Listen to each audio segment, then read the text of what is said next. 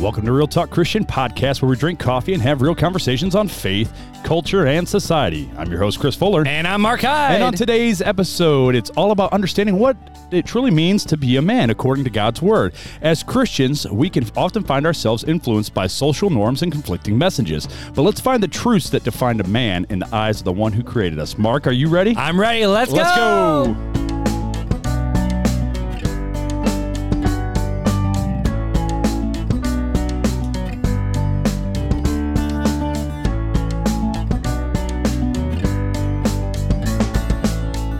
Well, here we are, another episode brought to you by Revive Fest. Dude, we are at Revive Fest again. We are outside. It's a beautiful We are day. surrounded by It's some sunny. beautiful people and some beautiful artists. Got good neighbors. We got Like really a good neighbor. neighbors. Debbie is here. Don't forget Brian. Oh, sorry about Our Brian. friends over at the Missouri Synod in Michigan. That's right. Which is really hilarious that they're the Missouri Synod of the Lutheran Church in Michigan.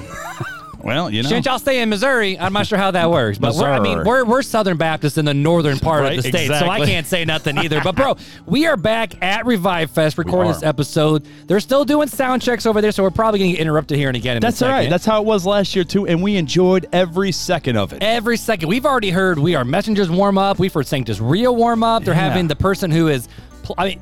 She is like an opening act for Sanctus Real. I don't know what her name is because I missed the schedule. It's I forget. I don't remember. But we got some bands my here. phone we're recording on. The so. wild thing is, we were looking this up, right? Sanctus Real has been around since, what'd you say, 96, 95? 96. Yep, 1996. So they've been here for almost 27 years. They've been a band almost as long as I've been alive. 27 years. Which is absolutely nuts. So I grew up on Sanctus Real, man. Right. And then tomorrow night, who we got? We got Run Collective, we got Sidewalk Prophets, we got Social Club Misfits, and the best part is we get to do some interviews with the artists. Well, at least one. At least one. We are messengers. And Yep. we're MCing like after every single band. So we will be up on stage tonight. So this is why you guys should come here to Revive Fest. We'll every be year up to on come see stage us. tomorrow. We're doing a workshop tomorrow morning, We first are. thing. Discipleship. Yeah, don't go to the fan or yoga. follow. I'm sure the exercise ladies are really sweet, and I'm sure they're really nice. But you know what? But they ain't you boys. They ain't the real They talk. ain't you boys. And then the next hour, I'm doing a workshop. How do you turn your online platform? How do you turn your online visitors into in-person worshipers? That's the Right. tagline with that one. Exactly. But we'll be up on stage quite a bit. Obviously, it's not that we're live right now. It was like months ago, but we got the giveaway going on right Yep, now. that's Hopefully right. people read that. But we are here. We're at Revive Fest, and we are hot, sweaty, but having a good time, man. Always. So why don't we go ahead and talk about what we're drinking right now, because it's not coffee, because it's blistering warm. And I was trying to figure out how we could bring. I mean, we do have some canned iced coffee in the cooler. We gonna smash That's it a right, little that's bit. right. We're gonna have Yeah, a good time. But I'm drinking Prime, joke. I'm drinking my fluorescent green. So as much Drink. as I did not want to be one of those Prime dudes, You're a Prime dude. like Logan Paul, and who's the other guy with Bougie. Logan Paul? I don't remember. But so my brother started buying them, right? And Sure. he would bring them over to family events, and I'm like, nah, I'm good. Okay, I'll try one. Holy snap! Like, it's good. It's some good stuff. It hit the bougie mark for So him. hit the bougie. Man, you were just making fun of me at lunch for this, Listen, too. wait, hang on a second. Oh, shoot. How many episodes did I have to endure being called a boomer? You can handle the bougie. You finally got your shot. Not going to throw away your shot, man. But, so I got the Prime powder, so we're drinking some of the lemon lime Prime right now. No Right. coffee yet, but we're going to have some coffee. Later, yeah. After we got do a few this. episodes to bring you from Revive Fest. So over the next few weeks, you're going to be hearing some randomness out of us, because we're going to record a few episodes You here at Revive. might hear us say hi to people who are walking by. You might hear us, accidentally Don't fall out of be our thrown chairs. off. Don't be thrown off. You might hear some music. I promise. It's going to be will. a good time. It will be okay. Well, bro, so that's what we're drinking. That's Nothing right. special. Nope, nothing special. Big, nothing big. I feel like we need to have a little conversation though about music, right? So we're at a music festival, right? We're at a music festival here at Now Revive Fest. Was in Getty. Yep. Do you remember all the different festivals you used to go to back as a kid? Like, I think we talked about this last year. Were you a festival kid or not? Yeah, I mean, we went to a lot of the festivals that were around. I don't remember all the names of the festivals. Obviously, Pulse was a big one. Pulse was a big one. There was a few, I think, Cornerstone Festival. Yep. That was another good one. There's Creation Fest out in Pennsylvania. That was huge. But I don't know if you guys ever traveled out there was one down in Logansport, Indiana, and I cannot remember the name of it. There was something in Logansport? There was, and it had, because that's where I first saw Tree 63. No That's way. where I first you saw saw them. Treese? Heck yeah, I did. Wow, that Yep. just aged you right there. I know. What was it? Lazarus Fest. That's what it was called. Lazarus Yeah, I've never heard of Fest. that. Yeah. I remember Friends Fest with WFRN, our Yep, friends yep, over yep, there. yep. But so, out of all the different festivals and bands that you've ever seen live, what artist put on the best show? I feel like we've asked this question. Have we? But I would have to say, and I think I said this before, the Old School Newsboys put on probably, well, them or Plus One. They'll both. Whoa, wait, Plus One put out a good show? Bro. What's up, boy bands? They had like floating platforms up and If down. people don't know movement, who and Plus One is, just go Google them. They are basically Backstreet Boys. It's Backstreet Boys, gone- but Christian. gone Christian. But yeah, so they threw a had a bunch of pyro and moving platforms. They had a pretty good show, but probably Old School Newsboys would Oh, be my see, favorite. I don't think you can beat Toby Mac. Toby Mac live was He's a okay. vibe. I've never really enjoyed Toby But Mac's. Diverse City, dude. It's He okay. has Sean He's Block got, up there. He's got good music. His shows just aren't like. See, they don't wow me. it sounds really bad when I say I'm not a huge fan of his music because every time it's like It's all right. Billie Eilish comes out with a new beat, Toby Mac like duplicates it, and I'm like, He's I'm like, like I'm listening to I'm Christian Billie Eilish, I've got to do the same thing, but drop a key and change the lyrics. basically. But no, Toby Mac always put on a good show. But the most intimate one that I'm like, this is actually really dope. It's got to be Big Daddy Weave, man. I've never seen them in Big concert. Daddy Weave. Well, the lead singer's brother was the bassist, and he passed away from cancer a couple of years ago. Right. So I don't fully know what's up with the band right now. We'll have to ask our friend Amy Watson to see if we can figure out what's going on with Big Daddy. She's not here right now, but she's Right. our friend at WFRN. But I would say Toby Mac has probably put on the best show. But Big Daddy Weave, man, they put on a good one. And I've seen Vertical Worship live. That was fantastic, too. They're pretty good. That's the thing, man. Talking about Christian music, it seems like we're in a unique era of Christian music right now. What do you mean? Where it used to be like, the landscape of Christian music was all about punk pop rock or rock or pop. Basically, it was like, oh, if you like Britney Spears, you'll love Stacey Aurico. Oh, if you love Backstreet Stacey Boys, Aurico, you'll that's a love name I've Plus heard One. forever. Or you'll like, if you like NSYNC, you'll like True Vibe. Or if you like Slipknot, you would like Underoath. Like Right, stuff right, like right. there was Yeah, always sure. like a tick for tack. Yeah. Like if you don't like them, you like Right, this. And it right. was so much about like underground, low-key concert venues or big shot artists going around. But now the Christian music landscape is pretty much all, it seems like churches. Yeah, definitely. You got a lot of worship music with Phil Wickham. You got stuff with Vertical Worship and Elevation and then Red Rocks Worship and all these different ones. So music has changed a lot. But I just want to say a big shout out to the Grimm brothers and Papa Grimm. Are you going to go say hi to those people? There's a sign up right there if you want those little pieces of paper. That's all a giveaway. All that stuff right there is a giveaway. Everything on the left side of the table is a giveaway. Yep. In case y'all didn't know, we're giving away literally the house. Yeah, we're giving away John and Vernon McGee's commentary set, Ancient Faith Study Bible, Systematic Theology. We're giving away an RTC journaling notebook, a prayer devotional, all sorts of stuff. But All it's the already too things, late all because the you are things. not You here. are not here, but to that's all hang right. out with us. Well, dude, we probably should jump into this episode because I know they're opening the gates up here in a bit. You got to we read the got review. Yeah, they've just opened the gates probably I'm 9 all minutes out ago. of sorts. So I'm like close. Like I need to put my I sunglasses know. on. 'Cause So I can't even see. So let's go ahead and why don't you read the review and that way I can drink some water before we that dive into this sounds huge good. All right, so episode. this review was left by J Little Red 80 back on March 16th, and it says favorite Christian podcast. This is my favorite podcast so far. I love listening during my daily commute. You guys really make me think about the Bible instead of just reading it. It's great to hear different viewpoints, and the banter really makes for great entertainment. In parentheses, I love the coffee talk. Thanks. So, J Little Red 80, whoever you be, hit us up at the email, realtalkchristianpodcast@gmail.com, and we will get The one mini of our swag bag. coveted mini swag bag. Coveted. Because Clark is still waiting for his mini swag bag. I'm going to see how long we hold out.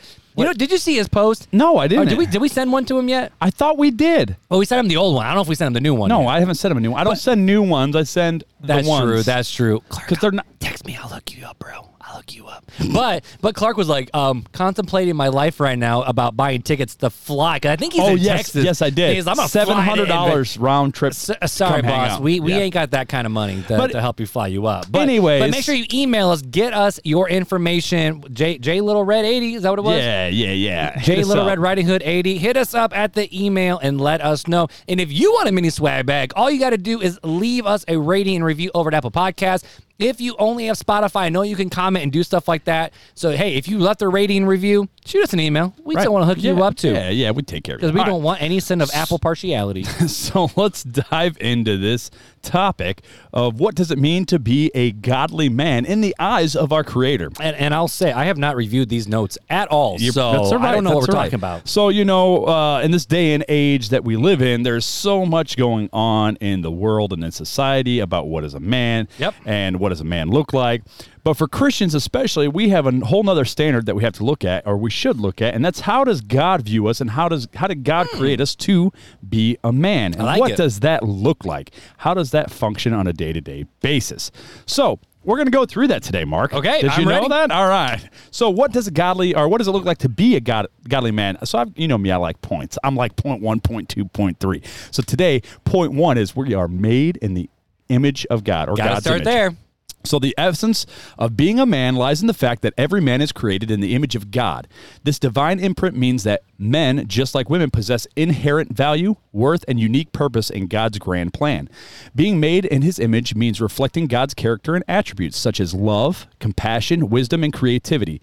As men, we are called to use these qualities to serve others, care for creation, and bring glory to our Heavenly Father. So Genesis chapter 1, verses 26 through 28 says, "Then God said, let us make man in our image, according to our likeness. They will rule over the fish of the sea, the birds of the sky, the livestock, the whole earth, and the creatures that crawl on the earth." So God created man in his own image. He created him in the image of God. He created them male and female. God blessed them and said to them, "Be fruitful, multiply, fill the earth, and subdue it. Rule the fish of the sea, the birds of the sky, and every creature that crawls on the earth." So, Mark, what does it mean to be made in the image of God in your opinion? It's basically the fact of you get your value, your dignity, and worth in that. And, we talked about different episodes, my favorite one being personhood theory, of what makes a person a person. And it's not in their mental capacity. It's not in the output that they can do. It's not in their worth or status or whatever. It's the fact of everyone has equal value, dignity, and the same rights as everybody else, simply because we are humans. And this is what separates us from the other parts of creation. It separates us from the animals. It separates us from the birds, from the fish, from even just the plants on earth. Well, the fact of mankind is valuable, Right. but therefore we also have a responsibility Correct. too. You know what I mean? Correct. It's kind of like the idea of my kids have my last name, right? And anything that they do, negatively or positively, sure, it affects them, but it can also affect the name because they are made in. I mean, they're not really made in my image, but kind of the idea, the fact of if you are a Hyde, this is the way you're supposed to go. And we believe that as Christians, if you are a Christian, this is how a Christian ought to live life and do. But just for creation in general, if we bear the image of God, that means we have a responsibility, almost like a challenge to live up to. We get the opportunity to live in such a way of how God created us to be, but then we also need to look around and say, okay, so everyone else here, whether I like them or not, also was made in God's image. Right. And then you got to also remember it's not just us, and exactly what you were saying. It's more than us, it's everybody around us. Each individual person was made in God's image. Therefore, we should have things such as love and compassion and creativity and wisdom towards of helping others and being servants to one another, and not just focusing solely on ourselves. We are of value to God, created in his image as image bearers, but so is our brothers and sisters and our neighbors, right? So, I was listening, before you move on, I was listening to a Matt, I didn't finish it, but I was listening to a Matt Chandler sermon when he guest preached at a church down in Cleveland, and he was talking about Jonah, and he's like, yeah, normally I can go through a whole Jonah in like six sermon series, but your pastor's making me do it in 20 minutes, so here we go. But he was talking about Jonah, and I don't remember where the segue came from, but he was talking about the idea of so many guys, think about this specific topic, so many guys will hang on to what someone said about them back in junior high, of you're an idiot, oh, you're not smart, or you're big-headed, or you're this, or you're this. And so many times, us as guys, we're very quick to either have too much pride or almost we want to skirt under the radar just because of how other people perceive us, what other people have said about us, other baggage that people have, a different characteristic of maybe the way society and culture is thrown on us. But at the end of the day, when we look at, okay, no, the fact that God made you, so if you get your worth from that, it doesn't necessarily matter what other people have to say about you. The fact of you are valuable and you are, kind of like the women's ministry stuff where it's like, you are loved and you are valued and you are cherished. Well, bros, we loved and valued and cherished too. But it goes beyond that, right? Because Yes. we don't want to solely just focus So on it that. focuses on us, the fact of, yes, we're made in God's image, but also everyone else is made in God's Right, image. So we exactly. need to make sure we live our lives in such a way where we are bringing good honor and Yep. glory to God's name in that too. Right. So, point number 2, right? So we've talked about point number 1 being made in the image of God. Point number 2, we are protectors and providers, right? So as we dive further into Scripture, we see a recurring theme of men being called to be protectors and providers. In Ephesians 5:25, Paul writes, "Husbands, love your wives as Christ loved the church and gave himself up for her." Here we find the ultimate example of sacrificial love, Jesus laying down his life for the church. As men, we are called to love and protect those under our care, just as Christ loves us. So gotquestions.org, our friends over there, have this to say about it. Biblical manhood includes the responsibility to protect one's family. This may mean physically to the point of laying down his life, Ephesians 5:25, which we just read. In the Bible, men are called to fight and protect their wives and children. This comes from Nehemiah chapter 4, verses 13 and 14. "So I stationed people behind the lower sections of the wall at the vulnerable areas. I stationed them by families with their swords, spears, and bows. After I made an inspection, I stood up and said to the nobles, the officials, and the rest of the people, don't be afraid of them. Remember the great and awe-inspiring Lord, and fight for your countrymen, your sons and daughters, your wives and homes." So this is Nehemiah when they had retaken Jerusalem. They were trying to rebuild Jerusalem, and they were putting up the walls, but not all the walls were finished, and they were being attacked, and this is what Nehemiah had set to protect each other, the people under them, right? He sent the men up to protect the wives and the children, and to protect their neighbors. You had, I think it was somewhere in there, it's 1 foot. You had to protect 1 foot in front of your house or whatever, and that's Hold what the everyone line! did. Yeah, basically hold the line. Yep. So that all came from Nehemiah. So diving back into what our friends at gotquestions.com or .org say is women are never called to do the same for their husbands. This also involves spiritual protection. Consider that Eve sinned first, but Adam was blamed for failing to lead her. Genesis chapter 3, verses 11 and 17. Men are instructed to honor their wives as a weaker vessel, 1 Peter chapter 3, verse 7. A phrase that in context invokes something precious, expensive, and valuable, not weaker as in like, oh, you're weak and I'm over you and stronger than you. It's talking about the preciousness of the women, because they are that's what Peter is referring to. Women are the crown of creation. Exactly. So when Peter says weaker vessel, what he is saying is the precious, priceless, most expensive thing that you own, right? That's what he's talking about in that You hear context. that, Beth and Janelle? Y'all precious and priceless. Amen. Protecting one's spouse and family from harm, both spiritually and physically, should be a natural instinct for men. Men are called to be primary providers for their family. Obviously, this can take different forms, and particular circumstances can change who contributes to the family finances.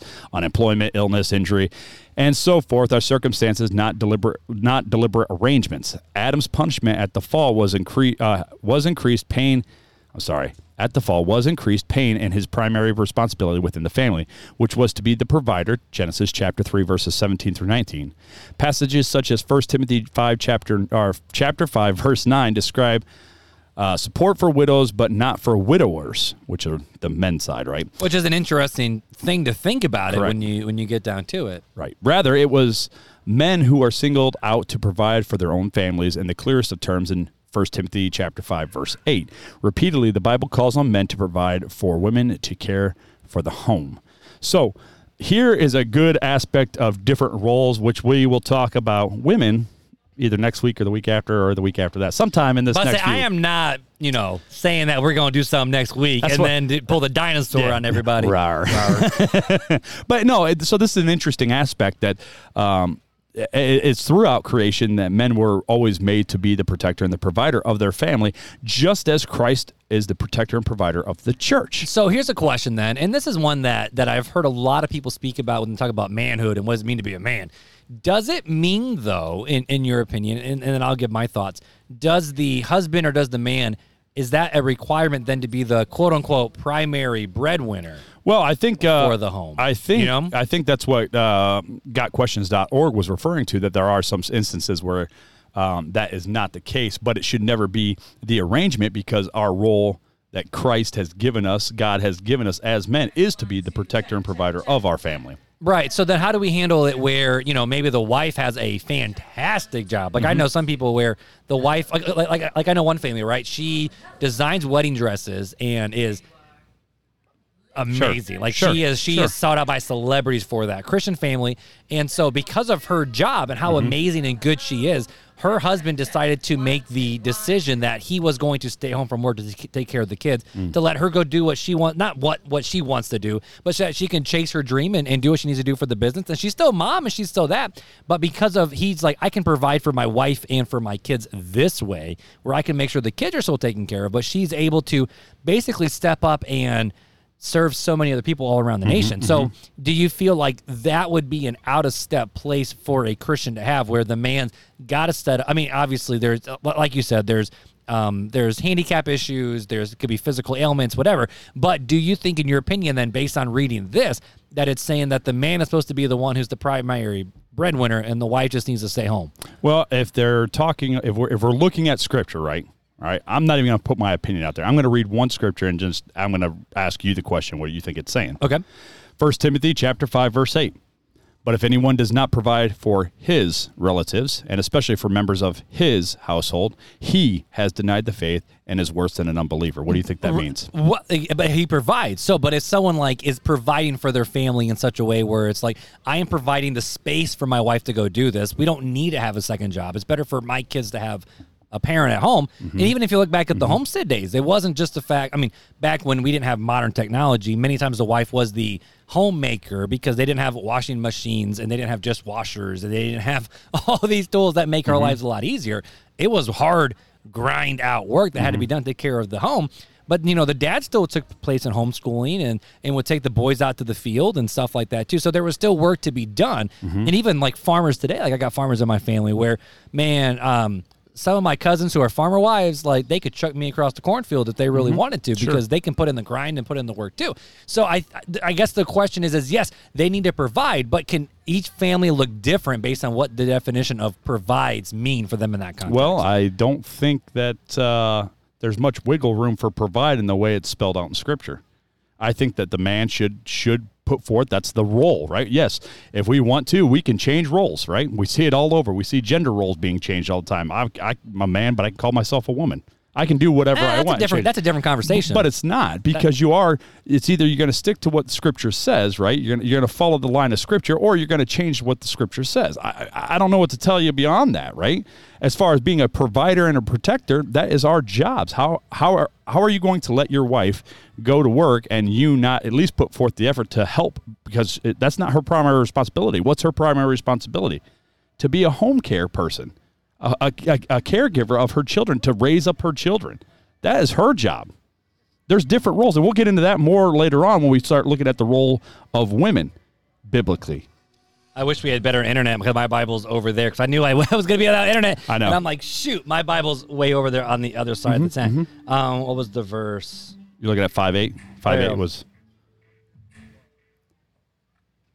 So here we go. So 1 Timothy 5, instructions for the church. Do not rebuke an old, this is from the ESV. Do not rebuke an older man, but encourage him as you would a father. Younger men as brothers, older men as mothers, younger women as sisters in all purity. Honor widows who are truly widows. But if a widow has children or grandchildren, let them first learn how to show godliness to their own household and to make some return for their parents. For this is pleasing in the sight of God. In other words, if you got a parent who's old, you got to take care of them. She who is truly a widow, left all alone, has set her hope on God and continues in supplications and prayers by night and day. But she who is self-indulgent is dead even while she lives. Commands these things as well, so that they may be without reproach. But if anyone does not provide for his relatives, and especially for his members of his household, he has denied the faith and worse than an unbeliever. Then it says, let a widow be enrolled. And so my question would be, is it saying he as in the man? Is it saying just he as in the man should take care of his relatives and his household? Right, but I think that how it's taken care of is different based on the person. Now granted, for the roles that Beth and I have, I work. Yes, I do work, but I work a very specific job where I can be home and help her take care of, the kids, because we have 8 kids with different special needs. So she'll take a kid out to a doctor's appointment, and then the kids are home with me, and I got to be on standby in case, fights happen, which happens quite often. And so I almost think, the fact of I feel like in some sense, back in different cultures, when it made sense for the wife to stay home with the kids because she had the kids and was raising them in the physical labors of the field. But at the same time, I think provide can be a little different in different ways, because what does it mean just to provide? Does it mean provide financially? Does it mean provide stability?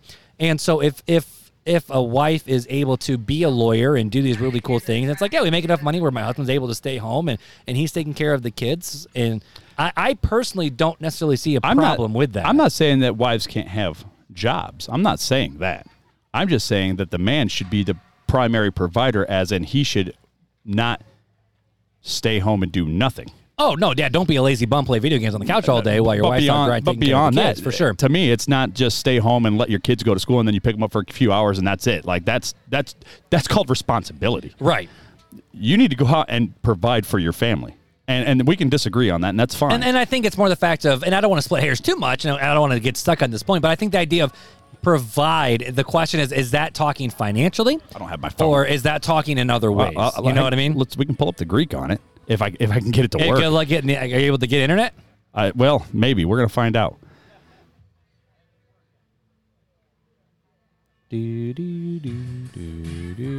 Oh, they doing warm-up for another band right now. Yep. So Greek on 1 Timothy 5.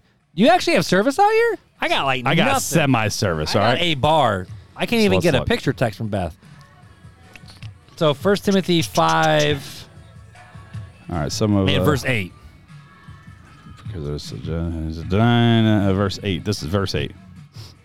If some of his own. So where does it even say provide? If some of the owns of the most of the household and not preconsiders the sureness. So basically the sureness. So we use the word. I think this is where American gets into a little bit of you need to provide and protect and be the primary breadwinner. But that's just talking about making sure your household is sure, it's set up, it's taken care of, it's the way it's supposed to be, and not just be a lazy bum. Hang on. I think let me read. Oh, there's a subwoofer that just got kicked down. We'll still hear, ladies and gentlemen. We're trying to figure out the Greek. Yep, and it's hard to do when you don't have a lot of service.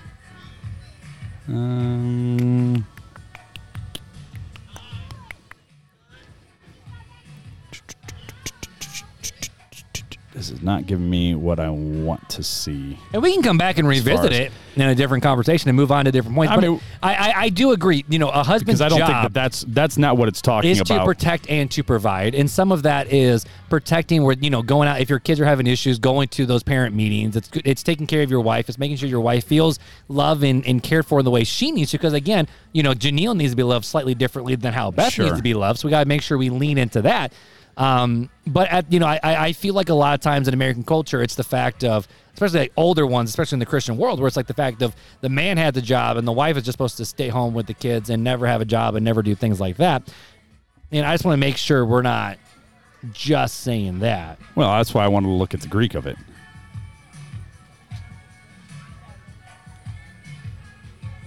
To be persuaded. The verb means to persuade or be persuaded. It doesn't see that. That's what I'm saying. It doesn't make any sense. But, you know, we can probably end it with this one for this not for the conversation, but for this point. Sure. And basically just say the fact of, yes, the part of the husband is to protect and provide in the way that Jesus protected and provided for the church. Like, we both flat out agree with that. I'm just wondering, at what point do we put how we are versus other parts of the world and culture? Because even Proverbs 31, you know, the Proverbs 31 woman, she owned a business and she was at the street corners and she was doing her stuff. Like, she was grinding, she was doing her thing. Yeah, and that's why I said I'm not opposed to that. I'm just saying that they should be the primary. But as a part of loving, protecting, and providing, you know, so many guys do get lazy. They do get what is providing though? To me, I guess that's what I look at, because if we're comparing husbands and wives as Christ and the church, right? Does the church provide for Christ? Does the church take care of Christ? No, Christ sustains us. We don't do. I mean, that's what I continue to. It's written by the same guy, right? But was the wife? I'm trying to remember if the wife was ever called the church. But the fact that Jesus, as husbands, we're just supposed to love like Jesus loved the church. It's not saying we are Jesus and the wife is the church. But that was the illustration he gave, and so that's the illustration I draw back to of how, love and protect. Of how we. When he was given that illustration to say, look, this is how the relationship is, that as the church submits to Christ, not under a because he's a dictator, but out of love, we submit to Christ. The wife should submit to her husband. And likewise, the husband should love the wife just like Christ loves the church. And what encompasses love? What Sacrifice. is love? Well, okay, so that's one, right? But, all right, so I think of fruits of the Spirit. What's fruits of the Spirit? Love, joy, peace, patience, kindness, goodness, gentleness, meekness, and self-control. So I think that's a pretty good description of love as well. It is. And I just think sometimes, we as, now, granted, I do personally believe, like for me, like, yes, I am called to go out and have a job and to work and to take care of and provide for my family. But I do think there's other times where it's like, is part of Jesus sacrificing himself for the church, could a husband sacrifice his wants for the fact of, yes, my wife wants to pursue this with her medical degree or with her teaching degree in the higher learning. But you're talking just about families. You're not talking about, what about the man and wife who they don't have a family? What about, that's true, and they what should, about? yeah. So if we go into that, right? So why would it be one way for one person but not for the other? You think it's okay that a man sits at home and not does anything while the wife goes out and works? Oh no, absolutely not. Well, why not? If that's what she wants to do, isn't he just supporting her? Because that's you could lean into that. I'm just asking the question because then now we're splitting hairs. Okay, so when you're in a family, it's okay, but when you have kids, it's okay to do it. But now when you don't have kids, it's not okay to do it. Well, you know what I mean? But in the same way, I wouldn't say if someone has. I mean, this was my story of if the husband's out working, you got no kids. I'm like, well, what does your wife do all day? Just sit at home and play video games? Sure. Like someone I knew, but. But whose whose responsibility is it to take care of the household, right? Who's ultimately responsible? Who's God going to say you did good or you did bad when it comes to family? Well, I'd say the man. Going back 100%, to Adam. It goes back to our responsibility of how we handle our households. The responsibility is not going to fall. God is not going to question a wife. He's going to question the husband, and we see that in Genesis. For how the family was raised, yes, but I do believe the wife still has to stand before God one day and say, what did you do for your life? But here's the thing. Who did God blame for Adam and Eve? Did he blame Eve or did he blame Adam? Adam. Why? Because he was the husband in that. So he was the husband. So Eve made a mistake. Right? Right, wrong, or indifferent, she made a mistake. And Adam got blamed for it. Why? Because as far as what we know, he was standing right there and just let it happen. Well, it doesn't specifically say that. That's speculation. No, because she handed it to us. She took it 8 and then handed it to her husband. So he was standing right there. Well, maybe. It doesn't say that he was standing right there. She just says that she took an 8, and after she ate, she handed it to her husband. But that doesn't mean that she couldn't have walked over and handed it to her husband. It doesn't say that. That's what I'm saying. We could speculate that he was standing there, but it doesn't specifically say. And Adam being stood right next to Eve, she took and put her hand abreasted out, and he took and partook and whatever, Right. So all I'm saying is that we don't know. All we do know is that he was ultimately responsible, and not for the whole spirituality. That's not what God was looking at. God was looking at for that one instance in time. Mm-hmm. Right? And so, with the point that's made with the husband job is to protect and provide, yes, I do agree with that statement. I just think protect and provide can look differently based on different contexts and different cultures and in different family structures. That's all I'm leaning into, is it can look slightly different. And I'm saying I agree it can look slightly different, but I still think that it's still the primary responsibility of the man. Now, I will say, if a husband is trying to shirk responsibility, that's a problem. But how are you splitting hairs? What do you mean? What's the difference between, I'm going to shirk and because you don't know his heart? Well, that's kind of what I'm saying, is that you don't know. And so I don't think that God is the God of confusion to where you got to, sit down and try to decipher and split hairs to figure out who's what. I just don't believe that. I believe that God is pretty clear and concise on a lot of aspects. And this aspect, this is what I believe, and it's okay that we disagree. I'm not offended, and I still love you, brother. But you and I both, but we will agree this is our job is to protect and provide. So 100%. Our job is if our wives don't feel protected or provided for, then I think it's time to look in the mirror and go, so why? 100%. What am I doing wrong? 100%. And for those men who are not married or not even engaged or anything like that, they're just they're single, they're doing their thing. Your job is still to be the protector and provider for your family, which is just you. But it also talks about parents in those verses too. You know what I mean? Mm-hmm. So talk about the fact of if widows have kids, the kids need to step up and take care of and take care of their parents too. So I do think there's a level of providing and protecting for your own family. Well, yeah, even if you are I mean, single with that, you know, not even just your and going family, and but even serving. yourself. I mean, you hear in Proverbs that says a man who doesn't work doesn't eat. I mean, it's pretty It's clear true. cut, right? If you're not going to work, you ain't going to eat. That's what I mean. So it's responsibility that you have to even take for yourself, for your wife, for your kids, for your community, for your church, and so on and so forth. I like and that it. kind of leads me into the next point. So what does that altogether look like? Well, it talks about part of leading is leading with a servant-hearted leadership, right? Not just leading, being a dictator or an armchair quarterback, but being a servant-hearted leader. So Jesus himself said in Mark chapter 10, verses 45, "For even the Son of Man came not to be served, but to serve, and to give his life a ransom for many." A true man, according to God's design, leads with a servant-hearted attitude, just as Christ did. Our leadership should not be about dominating others or seeking power, but rather about serving them with humility and selflessness. So Galatians chapter 5, verses 13 through 14 says, "For we are called to be free, brothers and sisters. Only don't use this freedom as an opportunity for the flesh, but serve one another through love. For the whole law is fulfilled in the one statement, love your neighbor as yourself." And then 1 Peter chapter 4, verse 8 through 11 says, "Above all, maintain constant love for one another, since love covers a multitude of sins. Be hospitable to one another without complaining. Just as each one of you has received a gift, use it to serve others as good stewards of a varied grace of God. If anyone speaks, let it be as one who speaks God's words. If anyone serves, let it be from the strength of God, from the God provides, so that God may be glorified through Jesus Christ in everything." So basically, why do we serve? We serve not just because we have to, but because we want to, because ultimately it glorifies our Father in heaven. And, you know, the thing is surfing's not always easy, man. No, you know what I no. mean? And it's like one of those things where if we are truly serving, again, this is going back to Matt Chandler, a sermon he did years ago, talking about what it means to be a dad. He goes, you need to be ready for this phrase. You ready for it? You got to be like dad tired, which also leads into that book that Jared Lopez wrote. And the fact of is if you are truly serving your kids and your wife, when you go to bed and you lay your head in a pillow, you should be dog tired. Well, and you know? it's not always like that. So sometimes it can be just a season in time. But yeah, That's true. Like, I'm tired right after the season. You should be serving not just your family, but your community, your church, as much as you can, as God has led you. And I want to make sure I say that, as God has led you, because serving just to serve is not serving with the right heart. Right. Or serving to get the pat on the back or the accolades is not serving for the right purpose, right?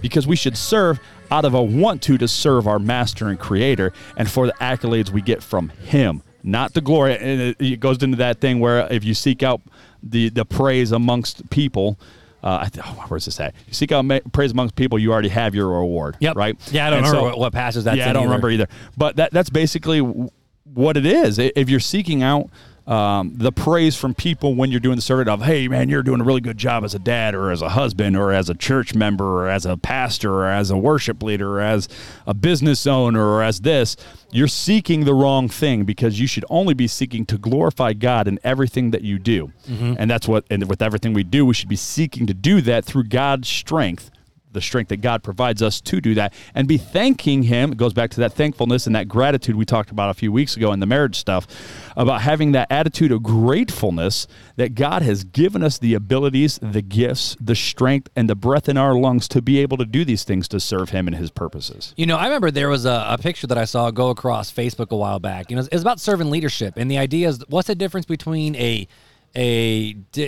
basically a dictator leader and a servant leader? And the idea is the fact of, you know, a dictator leader is staying up on his high horse and pointing and saying, you guys get moving. Where the servant leader is like, hey, this is where we're going. Right. And I'm going to be back here on the grind working with you. Right. Now, there still is leadership that has to be in the home. And that's why, you know, having these conversations with your spouse. And I mean, if you're just dating, you're not married yet, so you don't necessarily run that house. I'm just throwing it out there.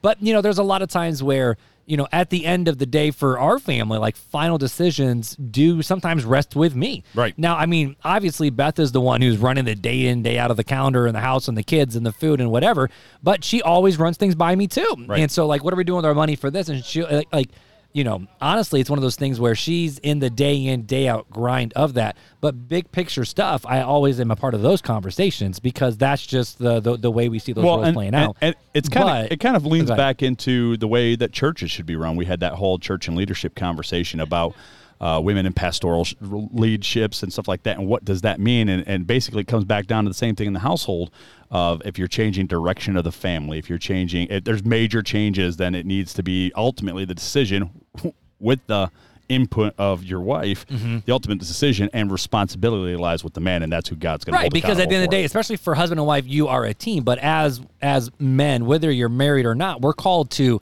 be leaders by serving other people. And this can be involved in the church world when it comes to children's ministry or student ministry, or just walking up to your pastor and being like, hey, yo, I got a free Saturday. What is something you want done in this church that you have not been able to do, and I got you? Yeah. Like, that's a way to serve. Or, I think about, like, the neighborhood, right? The guy across the street from me, he's not a believer, but he's the town mechanic, or the community's mechanic, and it only happened because people are like, hey, could you help me? Can you help me? And he goes, hey, man, I was a mechanic for years. This is what I love to do, so I want to help out. I want to help out the neighborhood. Sure. And that's what he's like. He is known as that because he is literally just a servant of the community. And I guess my question would be for us who are listening is if people would look at us and say, all right, so tell me about Fuller, tell me about Mark, tell me about this, would they say, you know what, he loves people big, he serves people, he's always looking for ways to help. Now, you never want to serve so many other people that you sacrifice your own family, because I know that's where a lot of people struggle, where they're always serving their communities, they're always serving their people, they're always serving church, they're always serving these people that are over here, but their own family's kind of falling apart. And it's like, your family only gets one dad. Your wife, hopefully, only gets one husband. And so, therefore, you got to make sure you put priorities in place there. Well, they're your number one ministry. Correct. But at the end of the day, are we looking around going, okay, so not like who can I serve so I feel better, but just who can I serve because that's the right thing to do? And you lead specifically in your family by serving your kids, by serving your spouse, and just coming alongside, not just sitting up on a high horse telling people what to do, but getting down on the grind and serving those people. Yeah. And that goes into more of what we're going to discuss of the integrity and moral character of what it means to be a godly man. Yeah. So the Bible places great importance on integrity and moral character. Proverbs 20, verse 7 tells us, the righteous who walks in his integrity, blessed are his children after him. Men are called to live lives of honesty, integrity, and righteousness. This means being consistent in our values and actions, even when faced with difficult choices or societal or whatever it is, pressures, social pressures. I should have just societal put that. Pressures. There you go. Moreover, men are called to be leaders of integrity and character. If you look at qualifications for elders or overseers, they are a pretty high standard. But all men should strive for these things as he is an overseer in his house, right? So we are the pastor, minister, overseer, elder in our house, right? So this is our first, when we get talking about our first ministry, this is what we're talking about. So if we look at a couple of those characteristics, I'm just going to read the Titus and 1 Timothy passage, and 1 Peter, I guess, too. I love it. I put a lot in here. I'll look something up real quick. It says this saying is trustworthy. This is 1 Timothy chapter 3, verses 1 through 13.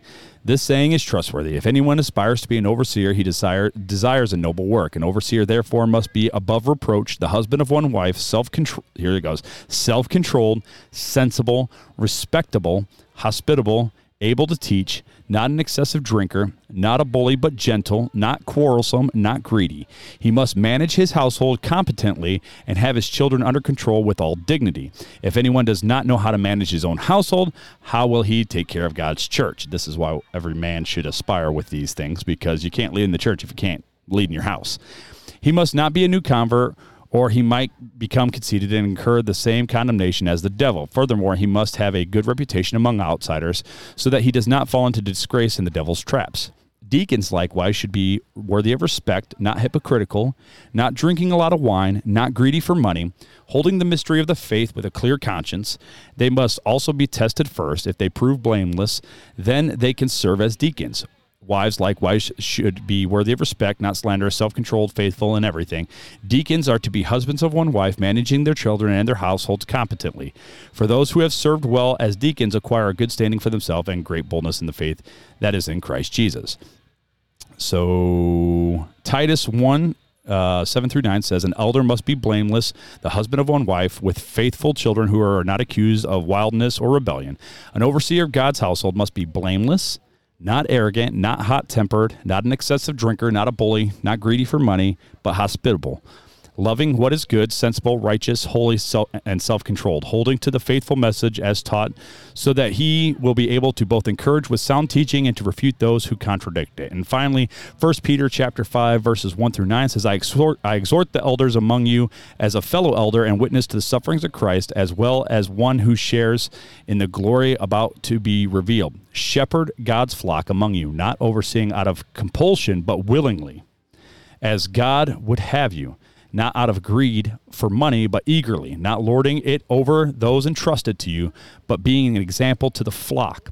And when the chief shepherd appears, you will receive the unfaded crown of glory. In the same way, you who are younger, be subject to the elders. All of you clothe yourself with humility towards one another, because God resisteth the proud, but gives grace to the humble. Humble yourselves, therefore, under the mighty hand of God, so that he may exalt you at the proper time, casting all your cares on him, because he cares about you. Be sober-minded, be alert. Your adversary, the devil, is prowling around like a roaring lion, looking for anyone he can devour.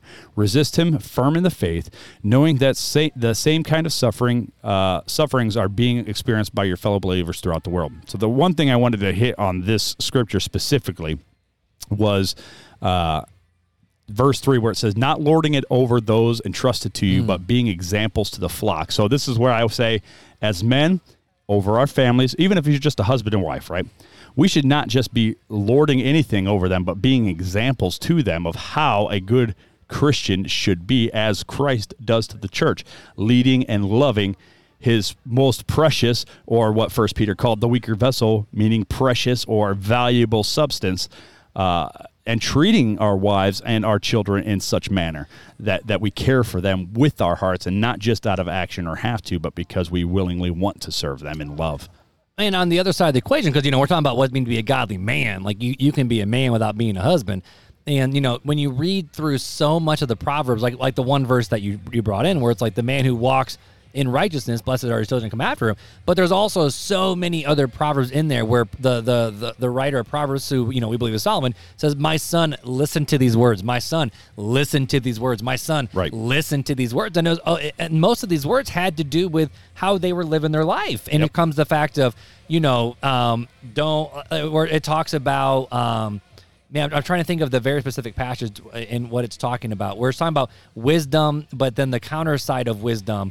And I'm trying to think of, because he always describes it to like the mischievous woman, or, don't go down this alleyway because you know what's going to lead to. It's kind of the fact of like, don't play with fire unless you want to get burned. Don't put your hand in the honey pot expecting for that to be honey on there. Right, exactly. And so when it comes to what does it mean to just live, just wiped my microphone. What does it mean to live righteously? It's more so the fact of, know what your moral compass is, but then have the guts to actually live by it. And what I was looking up was a good little definition and separation between what are morals and what's character and what's integrity. And this little link from mentalflow.co said, character is one's moral and ethical code, and integrity means that one lives according to that code. Because I feel like so many times as Christians, we sometimes know what the right thing is to do, but do we have the integrity to follow through with it? Right. We know what the right way to behave. We know the right way to speak to our wives, to our children, to our friends, to our colleagues, to our coworkers. We know the way we're supposed to do things. But so many times we get wrapped up in the fact of we know what's right to do, but we don't always have the, I would say, the guts to follow through with it and have the integrity with it. And, when it comes to your moralities and your integrity and your character, a lot of, the Bible verse of, there's no secret. Everything that happens in the dark will be brought out to light. Right. And so many times we want to be these people where in the light, we're these amazing dudes and people want to look up to us and it's like, oh, these are the great men of the faith, men of God. But are we willing to put in the grind behind the scenes to get to that spot? Right. Are we willing to study? Are we willing to read? Are we willing to have these conversations? Are we willing to talk? Are we willing to serve to be able to stand up one day and someone say, like, yeah, he was a man who knew what was right and wrong and he lived by it? Well, and that's the thing. You brought up a good point of study. How are you supposed to know what the moral compass is of a godly Christian man if you don't study it? So, this is the roadmap of here. This is what we talked about this on the way up here. This is what it takes to love me. Yep. Like, Mark, this is my word to you, and this is how I want to be loved, and this is how you should love others. Like, the two greatest commandments, love the Lord your God with all your heart, soul, mind, and strength, love your neighbor as yourself. The Bible is a roadmap to both those things. This is how you do that. Yep. That's what the Bible is. This is exactly the manual of how to do those two right, things. like sure, it is a relationship book. It talks about, God's love for us, Sure. but it also says, okay, so since you are followers of me, here's what, Not here's only how that, you should walk. But it shows all sorts of stories of those who did things right and those who did things wrong. And sometimes that person did things right and things wrong. I mean, so I think of David. Here's Yep. a man after God's own heart. He did a lot of things right, but did some things wrong, and that's what those stories are Just for. a couple things to wrong. kind of show us those things. So the last point I want to bring up before we close Okay. is point number 5. Godly men should show compassion and gentleness in tough situations. Oh, okay. So the Bible is pretty clear when it comes to dealing with tough situations involving sin, that a godly man should do so in gentleness and love. But it goes beyond just those caught in sin. We should always be looking to love our neighbor as Christ did.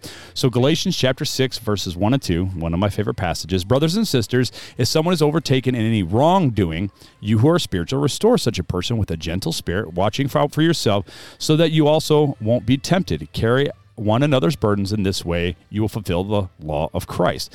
Colossians chapter 3, verses 12 through 15 says, therefore, as God's chosen ones, holy and dearly beloved, put on compassion, kindness, humility, gentleness, and patience, bearing with one another and forgiving one another if anyone has a grievance against another. Just as the Lord has forgiven you, so you are also to forgive. Above all, put on love, which is the perfect bond of unity, and let the peace of Christ, to which you were called in one body, rule your hearts. Hebrews chapter 13, verses 1 and 2 says, let brotherly love continue. Don't neglect to show hospitality. Wow, I cannot talk today. For by doing this, some have welcomed angels as guests without knowing, or angels unaware. I think of Michael W. Smith's song. Angels unaware. Maybe we are entertaining angels unaware. So, Ephesians chapter 4, verse 32, and be kind and compassionate to one another, forgiving one another, just as God also forgave you in Christ. So, in everything, we should be showing gentleness, love, and compassion. Which ain't easy, man. No, but that's how we're supposed to act in every situation when we're dealing with not just one another, but even dealing with the world.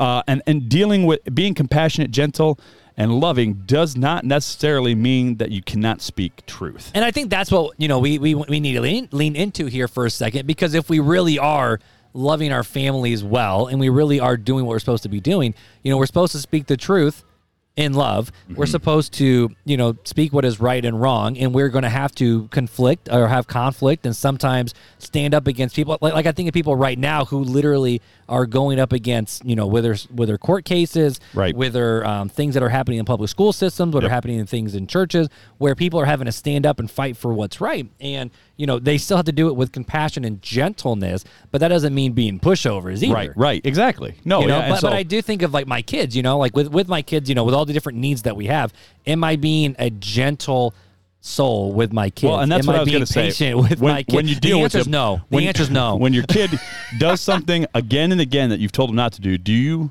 burst out in anger, or do you be compassionate and gentle and yes, I do. Yeah, it's not always good. We're just not always good. Right, it's not exactly. always good. So, but that's the way we're called to be in every situation, even in the tough ones, right? Yep. It's just like Jesus said, or the disciples asked Jesus, "How many times should we forgive?"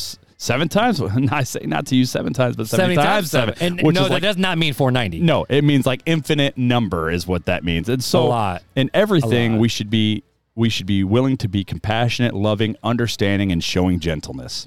So here's my final thought, and I'll let you give your final thought, and I'm done after my final thought. Are we going to be done with our episode in under an hour? Well, there's been a lot of people stopping at the booth. There's been a lot of people and stopping by, I kind of want to jump up. I'm feeling it. All right, dude, give me your final thought. We'll close this So thing. here's my final thought. A godly man, and this comes from gotquestions.org too, by the way. This isn't my statement. This is theirs, and it's really, really good. But we're not copywriting because we're quoting. But I'm not copywriting. So a godly man is not a perfect man. Man, that's such a powerful statement right there, right? Because you think of it, I got to be this perfect godly man, or else I'm not going to be a man of integrity or compassion. No, we screw up. A godly man is not a perfect man. We will never reach perfection until we are physically in the presence of Jesus, according to 1 Corinthians chapter 13, verses 12, and 1 John chapter 3, verse 2. But the godly man embraces his manhood and knows that Jesus, not the world, has set the standard for what it means to be a real man. So he strives daily to model his life after Jesus. He does not excuse the sins and weaknesses he finds in himself, in himself, but continually surrenders those areas to God and asks for his help to overcome them. Romans chapter 6, verses 11 through 14. Regardless of physical appearance, social status, or economic standing, any man can be a godly man if he loves God with all his heart and seeks to obey him in every area of his life. Luke chapter 10, verse 27, and Galatians chapter 2, verse 20. That's all I got, my friend. You know, as I'm thinking through this conversation, thinking about that, we're all made in God's image, but we're all made different, right? We're all made with different past, different wirings, different backgrounds, different. I mean, you grab 10 or 15 different dudes, make them all do, whether you want Myers-Briggs, disc personality profile, Enneagram, whatever, we'll come to the conclusion that we're all made and wired to be different. But the call to love your spouse, to be kind and compassionate to one another, to be a servant to all, to literally doulos, be a slave to those to whom you're surrounded by, to love and build them up. But we're also called to live with morals and integrities. I like how you put this beautiful overarching picture of what a man is. It's not the fact of a man is supposed to be a man's man who can grow a beard and, you know, like I'm thinking Spurgeon, you know, drink some whiskey and have drink some whiskey and smoke a cigar to the glory of God. Like that's not how everyone's created to be. Right. And you know, some people are more burly than others. Some are more, you know, big and bulky than others. Some are more dorky than others. But all the things. How am I all those things though? Bro, you are the whole. That's what we call the complete package, baby. Burly and dorky at the same time. Package. But seriously though, there's all different. I mean, I'm looking around the festival right now. There's not one person who is the same in any which way or fashion. Right, There's so much different personalities and people that are here right now. And I mean, from different places, different locations, different social structures. I mean, this is just wild to see. But the call is still the same for every man that's here at Engedi. And that's what? So if you are married, to love your wife as Christ loved the church. Right. It's to protect and provide for your children if you have children. If you're single, it's to serve and love and submit yourself and literally serve the people around you in such a way where they are brought up, not 100%. Squished down, but you're helping bring people up. Yep. And you're the stepping stone. Oh, I like that. You're a stepping stone. I like the hand boost idea, where it's like your job is to help people get over the wall, like with with their SEALs or Army or whatever. But our job is watching too much. I've been watching way 6. too much SEAL Team. But our job as men is very simple, but it's very hard. Right. And it's to love those who are in our care and in our steed, and to serve those whoever is around us at any given time. Yep. That's where I'm going to end it. All right, go ahead. There's some fun facts. We ready? Let's go. Hopefully that's the right button. It is. Fun facts with Filler.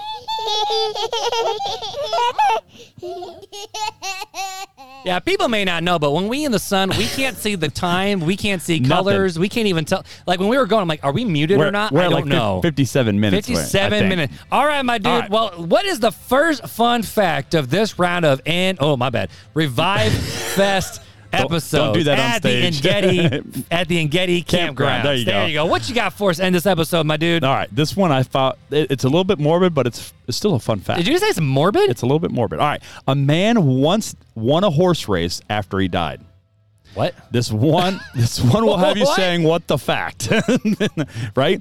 But this dark fun fact definitely takes a winning spirit to another level. What? Frank Hayes was a jockey who suffered a fatal heart attack mid-race. However, his horse still led and finished the race in first place.